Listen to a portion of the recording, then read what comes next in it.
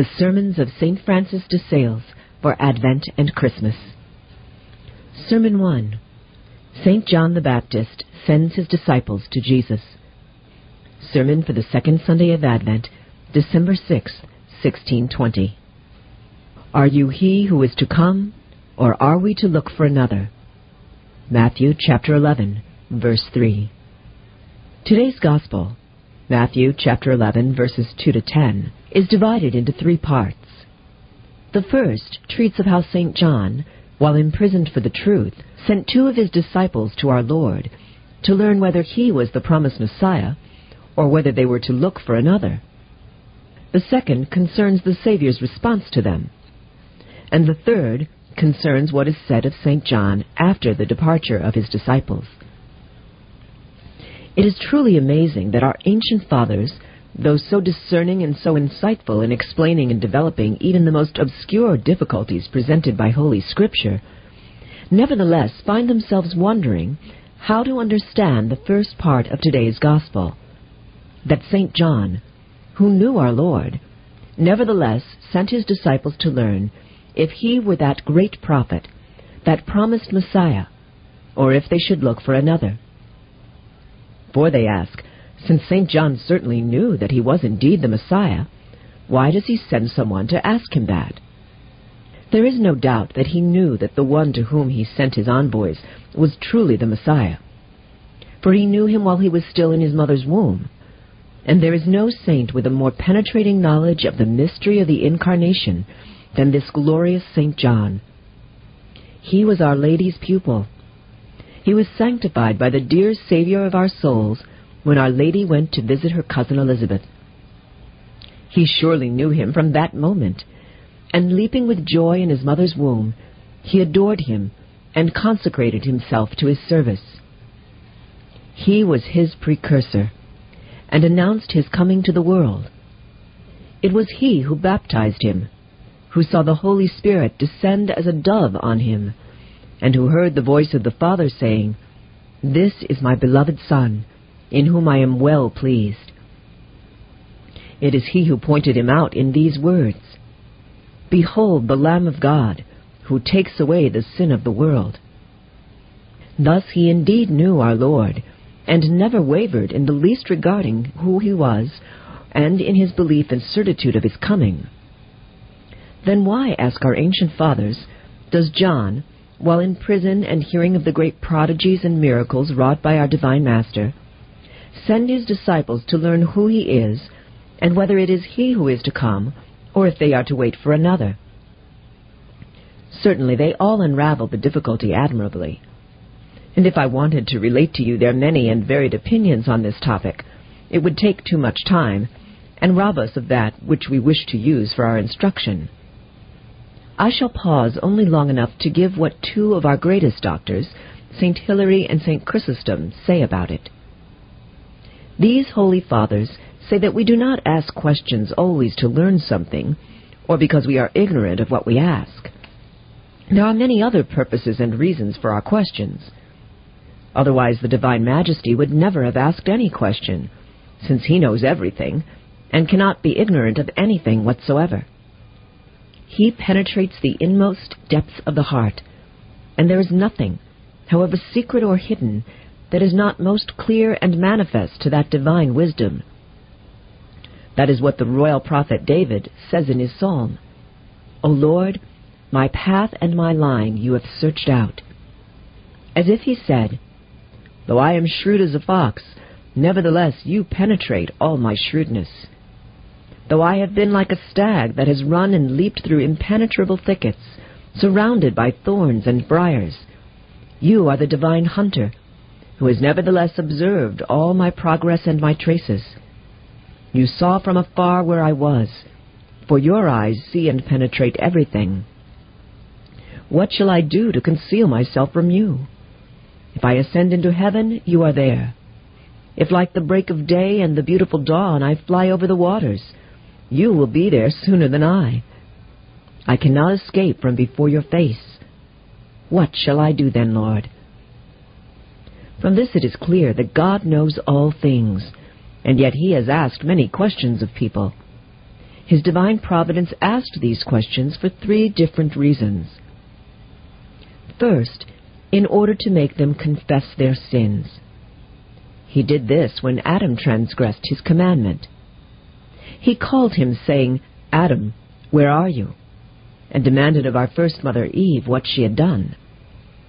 It was certainly not because he did not know where Adam was, or the act of disobedience that he had committed. The Lord questioned him in order to make him acknowledge his fault, so that he might pardon him. And instead of confessing it, that miserable man threw the blame on his wife. Because he did not confess his sin, he, with all his posterity, was chastised by God. Some of the fathers hold that, if when God called him he had confessed his sin, the Lord would have pardoned him, and would not have chastised him with the scourge with which he punished him with all his descendants. But inasmuch as he did not do so, we remain stained with the sin of our first parents, and are consequently subject to the penalty that he drew upon himself. The second reason why the Divine Majesty poses questions to men is to enlighten them, or instruct them on what concerns the mysteries of faith, as he did in the case of the 2 disciples on the way to Emmaus. Appearing to them in the guise of a pilgrim, he asked them what they were talking about, questioning them and enlightening them on the doubt they were experiencing concerning his resurrection. He did not then ask them about their conversation because he was ignorant of what they were speaking, but rather so that by confessing their ignorance and their doubts, they might be instructed and enlightened. The third reason why questions can be asked is to provoke love. For example, Magdalene, after the death and passion of our Lord, went to anoint and embalm his sacred body. Finding the tomb opened, she wept bitterly. She saw 2 angels there. They asked her, "Woman, why are you weeping?" "Alas," she replied, "because they have taken away my Lord, and I do not know where they have laid him." Then going a little further, she came upon our Lord in the guise of a gardener. He questioned her, "Woman, why are you weeping? Whom are you seeking?" Certainly it is no surprise that the angels were puzzled to see Magdalene weep, still less that they asked her why, for they do not know how to weep. Knowing that human nature is subject to tears, our dear Savior asks this woman why she is weeping. "And why, Lord, do you ask her? Do you not know very well the cause of her sorrow, and for what she is searching?" Surely he knew all this quite well. It was not to find out that he questioned her, since all things are most clear and manifest to him. But this dear Savior of our souls posed such and similar questions to elicit ejaculatory prayers and acts of love and union. Therefore, we do not always ask questions only because of ignorance, to know or to find out something, but for different reasons. So the glorious St. John did not send his disciples to our Lord to find out whether or not he was the Messiah, for he had no doubt about that. He had 3 reasons for sending those disciples to Jesus. First, to make him known to the whole world. He had already spent time preaching his coming, his miracles, and his greatness to his disciples. Now he wanted them to see him whom he had announced to them. Surely, to make God known should be the principal aim of all doctors and preachers. Teachers and those who govern and have charge of souls ought neither to seek nor to obtain anything but this, that he whom they preach and in whose name they teach may be known to everyone.